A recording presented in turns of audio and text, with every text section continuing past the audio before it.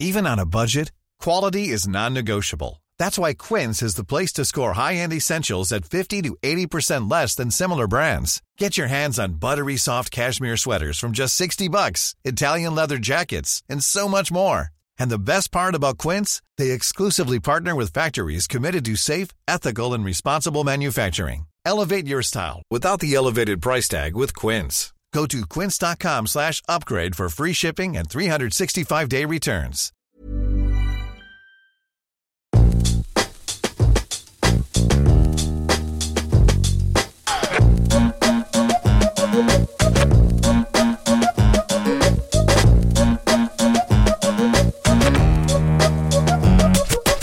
Tervetuloa Mimmit sijoittaa podiin. Me ollaan Mimmit, mun nimi on Pia-Maria. Ja mä oon Hanna. Ja tässä podissa puhutaan rahasta, sijoittamisesta, säästämisestä ja kaikesta, mitä normikaupunkilaismimmin elämään kuuluu. Pia, onko sulla mitään hajua, että mikä on trendikäs niinku just nyt? No, en mä tiedä. Musta tuntuu, että sä nyt katsot, että mitä mulla on päällä. Ja hey, you're looking good. Kyseenalaistat sitä. No en mä tiedä, lonkalta mä sanoisin ehkä, että tyyli jotkut keep-kapit on tosi trendikkäät nyt, eikö vaan? Joo. Ja sitten tyyli Patagonia. Jep, okei, todellakin. Ja ylipäänsä niinku tollaiset niinku luonto ja sellaiset niinku vaellusvaatteet, mutta ei silleen, että sä menisit niiden kanssa minnekään metsään, vaan niinku... Enemmänkin ainakin teknoklubille. Niin. Toi on niinku mun mielestä niinku tämän hetken trendi. Okei, no toi on ihan totta, koska jos nyt miettii, niin tiedätkö, kaikki pulleet, toppatakit ja just vaelluskengät ja tiedätkö, kombucha. Todellakin meilläkin on kombuchaa nyt. Niin on, tiedätkö, kaikki... semmoinen mindfulness ja zen-fiilistely. Ja mitä nämä on nämä kivet? Mitä ne on? Kristallit, joo. No mutta ei, yleensä meillä on aika hyvä käsitys siitä, että mikä nyt on muodikasta. Tai että kun me kävellään kaupungilla, niin me pongataan kaikki tiettyjä toistuvia trendejä esim. Ihmisten vaatetuksessa. Joo, niitä kyllä löytyy. Tai sitten, että jos sä hengaat just jossain Kallion superhip klubilla, niin sä aika nopea saat käsityksen just esim. Siitä, että minkälaista musaa kaikki kuuntelee just nyt. Jep, joo. Mutta ihan samalla tavalla näitä kaikkia trendejä pystyy bongata vielä laajemmin. Ja se onkin tämän päivän aihe, eli tänään me nimittäin puhutaan megatrendeistä. Pia, aloitetaan siitä, että mikä se megatrendi on ja mitä sillä niinku meinataan? Megatrendi on niinku jonkun kehityksen tai muutoksen suunta, joka niinku voidaan havaita sille ei vaan siellä Kalliossa, vaan niinku maailmanlaajuisesti. Yeah. Että nämä megatrendit on yleensä sellaisia niinku tosi suuria vaikka rakenteellisia muutoksia, jotka niinku, ne liikuttaa massoja, ne ohjaa ihmisten ja yritysten käyttäytymistä ja ne pistää vähän niinku pelisäännöt uusiksi. Okei, no miten tämä sitten niinku liittyy sijoittamiseen? Kaikki liittyy sijoittamiseen. Just. No ei, mutta jos mietitään silleen, että maailman paras sijoittaja olisi varmaan joku sellainen tyyppi, joka osaisi nähdä tulevaisuuteen. Eikö vaan? Koska sitten se pystyisi etukäteen sijoittaa ainoastaan niihin firmoihin, joilla tulee tulevaisuudessa menee tosi hyvin. Totta kai. Ja silloin se saisi myös tosi hyvät tuotot. No valitettavasti nyt tämä niinku tulevaisuuden ennustaminen on erittäin vaikeaa. Mutta ehkä nämä megatrendit antaa meille vähän osviittaa siitä, että minkälaisia firmoja me tullaan tulevaisuuden pörssissä näkemään enemmän. No niin, eli tänään me käydään läpi yleisimpiä megatrendejä ja mennään kurkkaan vähän sinne pörssin puolelle ja katsotaan, että minkälaisia megatrendiosakkeita sieltä Helsingin pörssistä löytyy, eikö niin? Joo. Ja niin kuin me aina sanotaan, niin nämä ei sitten ole mitään sijoitusvinkkejä tai suosituksia. Te, mimmit, teette ihan omat päätöksenne. Mun pitää sanoa tähän väliin, mun mielestä se oli hauska, kun mua haastateltiin Iltalehteen. Niin sitten kun toimittajat kirjoittaa niitä juttuja, niin saa aina niinku tsekkaa sille omat sitaattinsa. Mutta sitten sitä otsikkoa ei niinku tiedä, että se tulee aina yllärinä, että mikä sieltä tulee. Niin siellä oli joku tällainen otsikko, että 3 vuotta sitten Pia-Maria Nikström ei tiennyt, mikä on yhdistelmärahasto. Nyt hän jakaa sijoitusvinkkejä työkseen. Pikku rikollinen. Silleen, että en jaa sijoitusvinkkejä, mutta muuten hyvä. Ei, se oli kiva artikkeli. Ja. Se voi käydä lukemassa, jos kiinnostaa. Mutta joo, eli tosiaan tähän alkuun, kun me nyt puhutaan megatrendeistä, niin voidaan niinku ehkä tarkentaa myös se, että vaan koska joku yhtiö seuraa megatrendiä tai on megatrendiosake, niin ei se niinku tarkoita sitä, että se tulee olemaan niin kuin tulevaisuudessa tosi menestynyt. Joo, no silloinhan tässä sijoittamisessa ei oikeasti olisi mitään pointtia. Niin, just näin. Että niin kuin megatrendiosakkeestakin varmasti löytyy niin kuin kaikkia tällaisia tulevaisuuden tähtiä ja sitten varmaan pari myös sellaista mätää omenaa. Ehkä. Joo.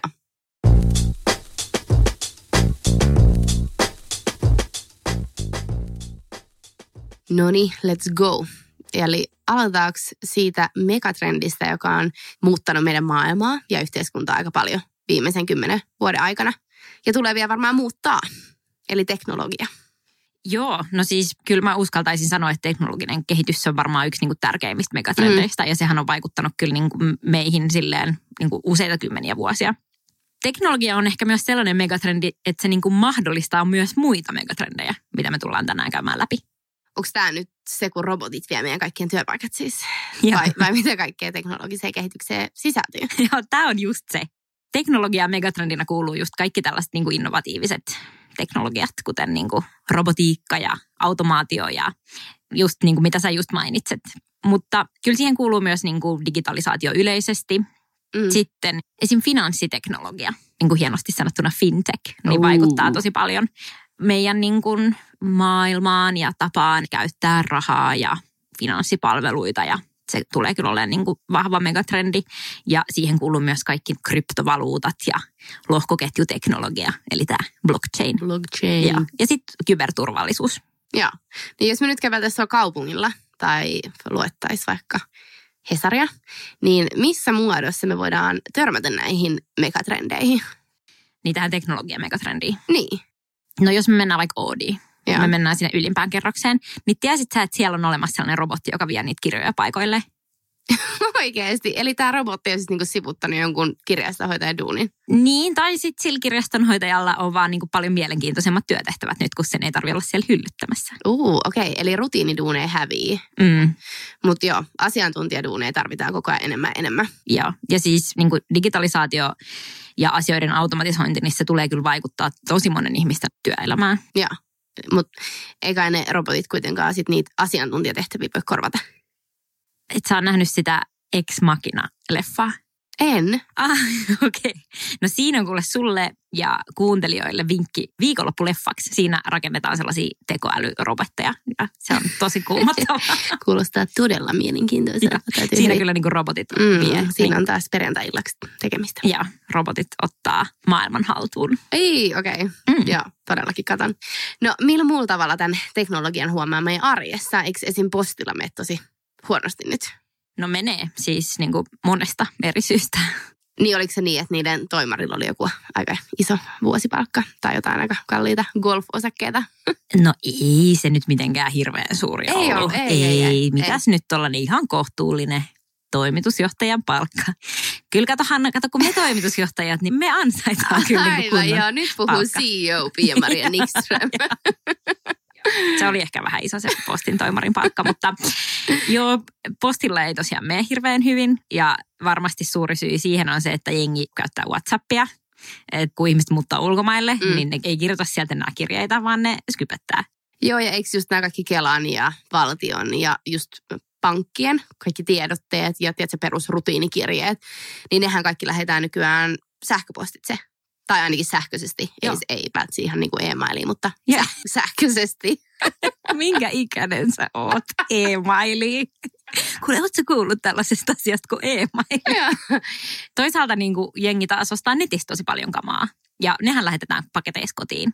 Mutta sitten ei välttämättä saa niin kuin postiin niin paljon, koska noissa pakettitoimittajissa niinhan on kaiken näköisiä muita toimijoita. Niin kuin se vaikka joku DHL ja UPS ja PostNordin Paku oli tuossa ulkopuolella, kun me tultiin tänne toimistolle äsken. Niin. Okei, no mutta nyt sitten kun mulla oli just tää vaaleanpunainen kädenjatke tässä kädessä, niin puhutaan tästä teknologiasta, niin ei voi olla miettimättä tätä. Tarkoitatko sitä sun vibraattori vai? Apua. En vaan mun älypuhelinta. Tää on vaaleanpunainen. Okei, joo, älypuhelin on muuttanut meidän elämät ehdottomasti. Ja siis varsinkin siellä älypuhelimen sisällä olevat kaikki appit. Niin kuin sosiaalinen media. Joo, ja sitten niinku sen sisällä oleva kohdennettu mainonta. Kohdennettu mainonta on niinku sekoittanut soppaa siis viime vuosina ihan järkyttävän paljon. Jos miettii kaikkia tällaisia niinku keissejä kuin Cambridge Analytica ja miten ne on vaikuttanut vaikka demokraattisiin vaaleihin. Ja sitten on tullut kaikkia tällaisia niinku Trumpeja ja Brexittejä ja muuta. Hei joo, eikö tästä Cambridge Analyticasta ollutkin just se dokkari Netflixissä? Joo, sen nimi on The Great Hack. The Great Hack, aivan just näin. No siinä vieläkin enemmän lisäpuuhammin meille viikonlopuksi. Mutta Pia, nopea vielä, mitä megatrendiosakkeita Helsingin pörssistä löytyy, jos mietitään tätä teknologiaa? Teknologia- ja pilvipalveluihin keskittyy esimerkiksi Siili Solutions ja Tieto. Yeah. Ja sitten tietenkin tämän niin kyberturvallisuuden eteen duunia tekee F-Secure, mikä on varmasti kaikille tuttu. Yeah. Ja sitten jos ei tykkää poimia osakkeita, mutta kuitenkin tällainen automaatio ja robotiikka ja AI kiinnostaa, niin kuin sijoitusmielessä, niin on myös olemassa kaikennäköisiä ETF, jotka keskittyy pelkästään tällaisiin firmoihin, niin niitäkin voisi lähteä hakemaan. Ja hei, ennen kuin me lähdetään, saanko mä vielä sanoa, ennen kuin me siirrytään seuraavaan megatrendiin? Saat luvan. Yes, kiitos. Elikkä vielä vähän tuosta fintechistä ja blockchainista ja kryptoista, että mehän ollaan siis kutsuttu tänne podiin vieras. Kyllä. Joka tulee sitten puhua näistä asioista niin kuin ihan sairaan selkeästi ja mielenkiintoisesti. Niin joo. Ei oteta tätä tähän. Sitä odotellessa. Joo, siitä tulee mielenkiintoista. Tosiaan näistä me kuullaan sitten lisää ihan erillisessä jaksossa. Hey, it's Danny Pellegrino from Everything Iconic. Ready to upgrade your style game without blowing your budget? Check out Quince. They've got all the good stuff, shirts and polos, activewear, and fine leather goods, all at 50 to 80% less than other high-end brands. And the best part? They're all about safe, ethical, and responsible manufacturing. Get that luxury vibe without the luxury price tag. Hit up quince.com/upgrade for free shipping and 365-day returns on your next order. That's quince.com/upgrade. Hiring for your small business? If you're not looking for professionals on LinkedIn, you're looking in the wrong place. That's like looking for your car keys in a fish tank. LinkedIn helps you hire professionals you can't find anywhere else, even those who aren't actively searching for a new job but might be open to the perfect role. In a given month, over 70% of LinkedIn users don't even visit other leading job sites. So start looking in the right place. With LinkedIn, you can hire professionals like a professional. Post your free job on linkedin.com/achieve today.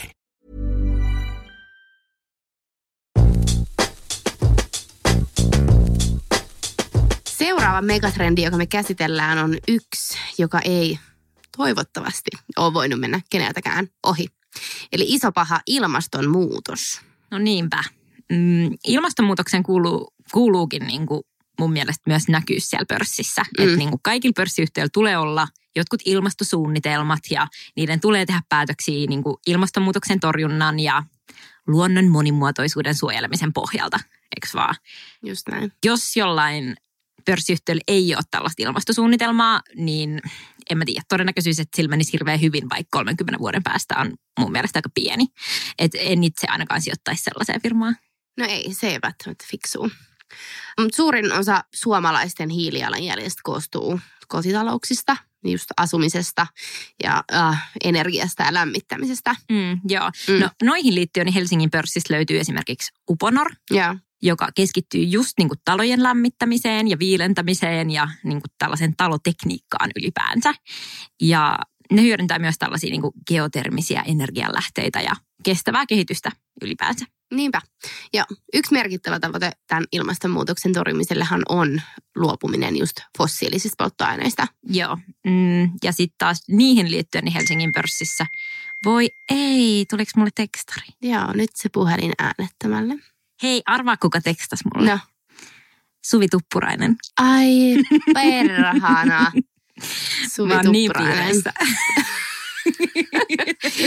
Okei, no niin sitten jatketaan vaan ja annetaan tämän olla tästä, niin Suvi Tuppurainen saa terkkuja meiltä.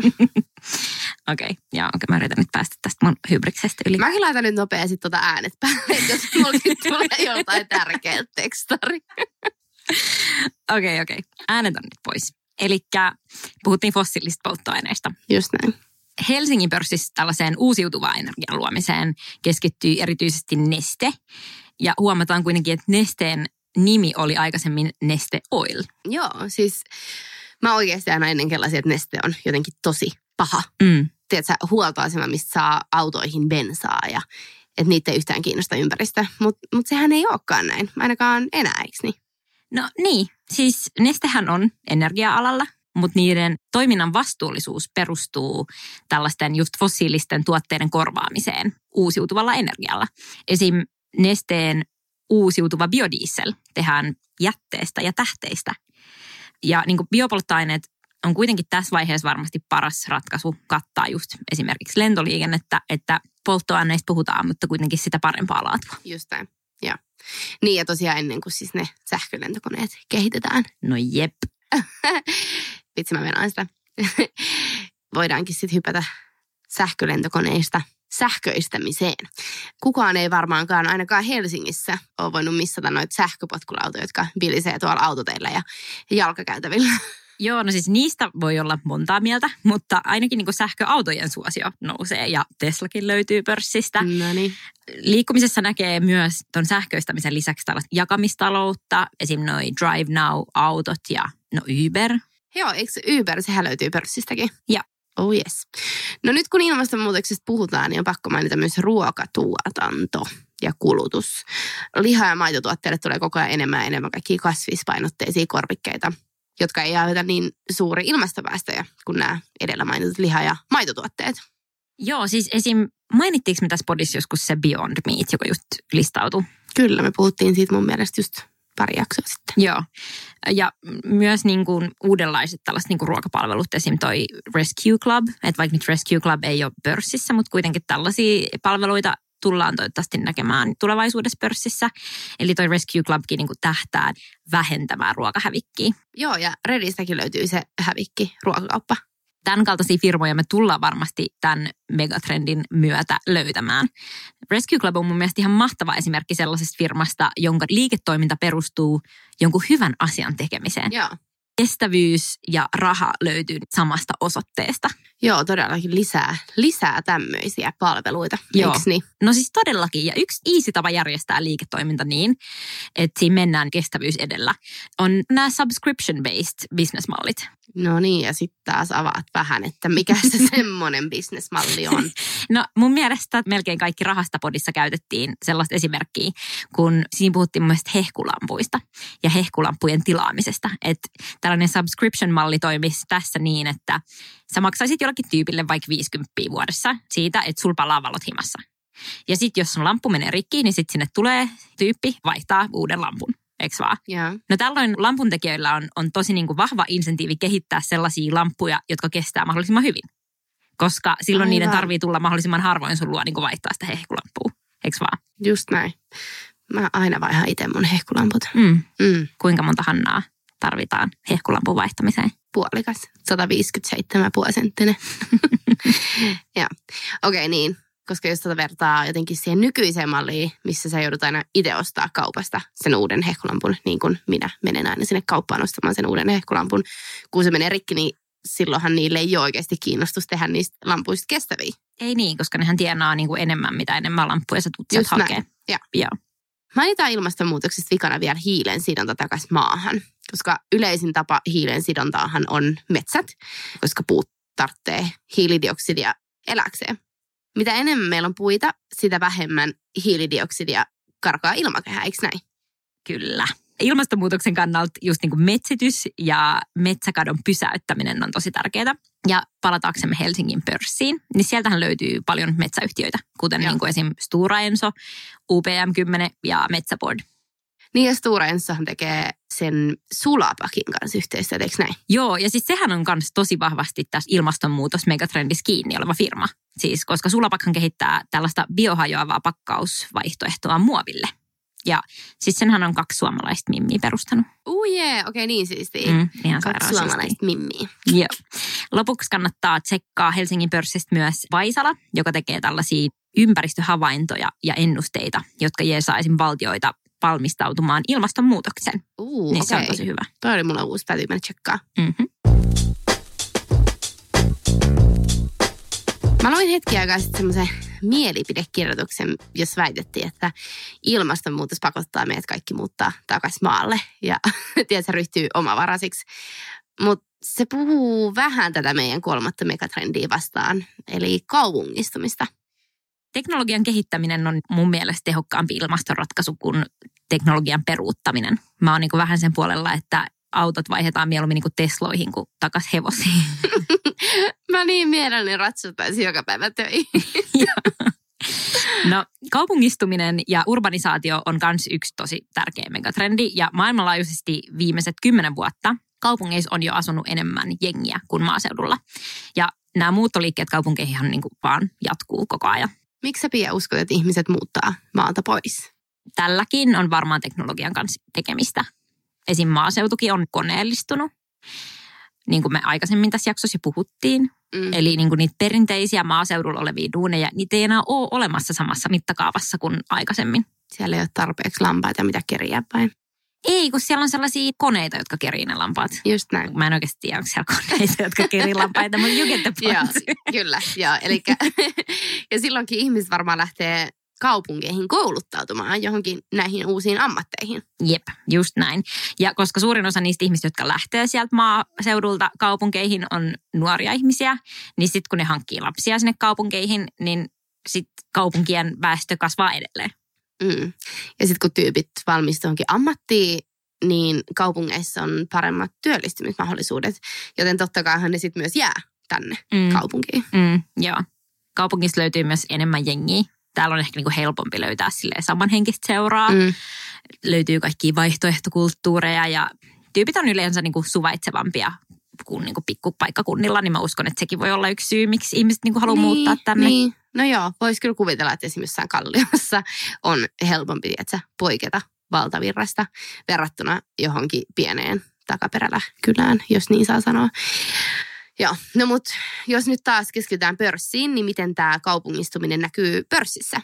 No klassinen esimerkki kaupungistumismegatrendistä Helsingin pörssissä on varmasti kone. Ja. Konehan tekee tällaisia energiatehokkaita hissejä ja liukuportaita, ja niitä yleensä tarvitaan nimenomaan kaupungeissa, koska kaupungeissa rakennukset on korkeampia. Joo, ja varmasti rakennusfirmat on tässä megatrendissä myös mukana. Joo, ehdottomasti. Helsingin pörssissä löytyy esimerkiksi Lehto Group, joka on rakennus- ja kiinteistöalan konserni.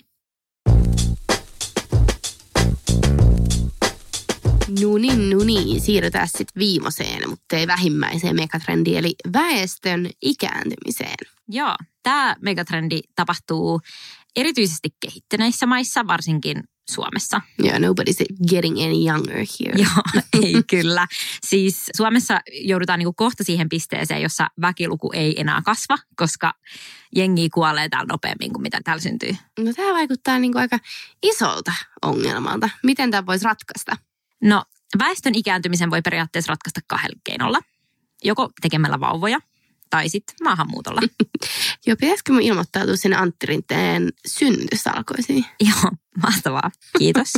Toinen vaihtoehto olisi tietenkin se, että jos sä löydät itsellesi jonkun ihanan ulkomaalaisen miehen ja sitten sä pakotat sen muuttaa tänne Suomeen, niin sitten sä saat niinku 2 kärpästä yhdellä iskulla. Se on niinku tuplapalvelus Suomelle.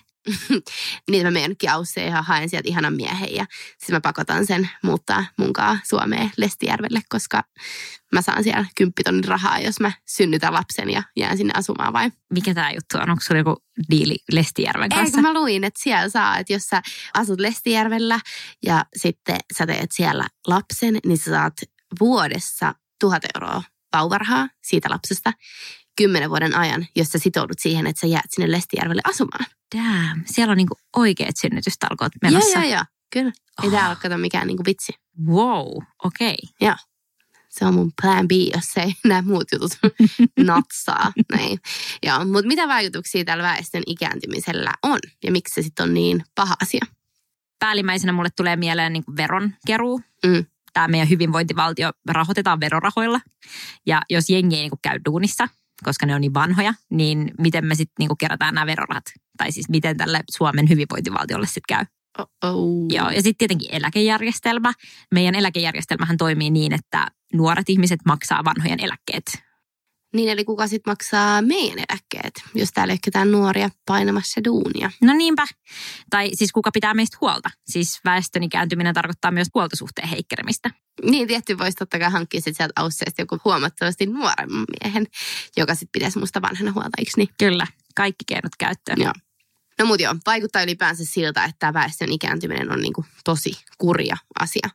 Ja vaikka tämä nyt on ihan homma, niin voiko tällä tehdä jotenkin rahaa? Rahastahan me tässä podissa puhutaan. Joo, no kannattaa kyllä niin kuin laittaa kaikki rahat kiinni sitten tähän megatrendiin, koska se nyt vaikuttaa siltä, että suomalaiset ikääntyy. Helsingin pörssissähän löytyy ikääntymiseen liittyviä firmoja vaikka kuinka monta. terveydenhuoltohan on pörssissä tosi iso juttu. Niin, okei, hei. Voisi siis sanoa, että mä oon niinku tällä jo takomassa rahaa, kun multahan löytyy se Pihlajalinnan osake. Joo. Pihliksen lisäksi Helsingin pörssissä löytyy myös lääkefirmana Orion. Sitten löytyy terveystalo, terveysteknologiaan keskittyvä Revenue Group ja sitten hoivakiinteistöjä vuokraava Hoivatilat. Niin ei kun vaan tutustumaan ja vanhentumaan. Mistä, Hanna, me puhutaan ensi viikolla? Ensi viikolla me puhutaan ASP-säästämisestä. Mä ajattelin myös kertoa teille, miten mun ASP-säästäminen on lähtenyt käyntiin. Ja mitä te veikkaatte, paljon mä oon saanut säästettyä sinne tilille. Odotan innolla. Yes, ensi viikkoa, mimmit. Kiva, moikka! Heidoo!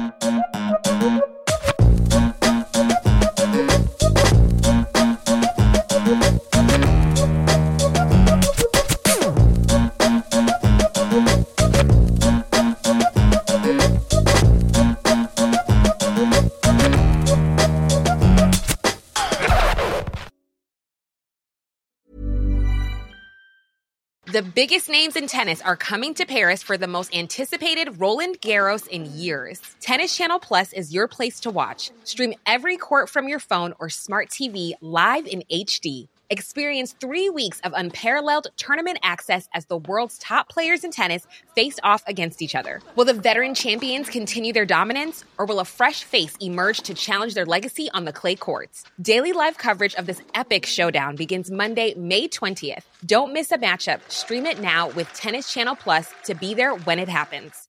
My business used to be weighed down by the complexities of in-person payments. Then, Tap to Pay on iPhone and Stripe came along and changed everything. With Tap to Pay on iPhone and Stripe, I streamlined my payment process effortlessly. Now I can accept in-person, contactless payments right from my iPhone. No extra hardware required. What's truly remarkable is how I can cater to all of my customers' payment preferences. Whether they're using cards, Apple Pay, or other digital wallets, Tap to Pay on iPhone and Stripe ensure a smooth checkout experience every time. And it's not just me. Stripe helps businesses of all sizes, from local markets to global retailers, scale quickly and stay agile. To learn how Tap to Pay on iPhone and Stripe can help grow your revenue and reach, visit stripe.com/tapiphone.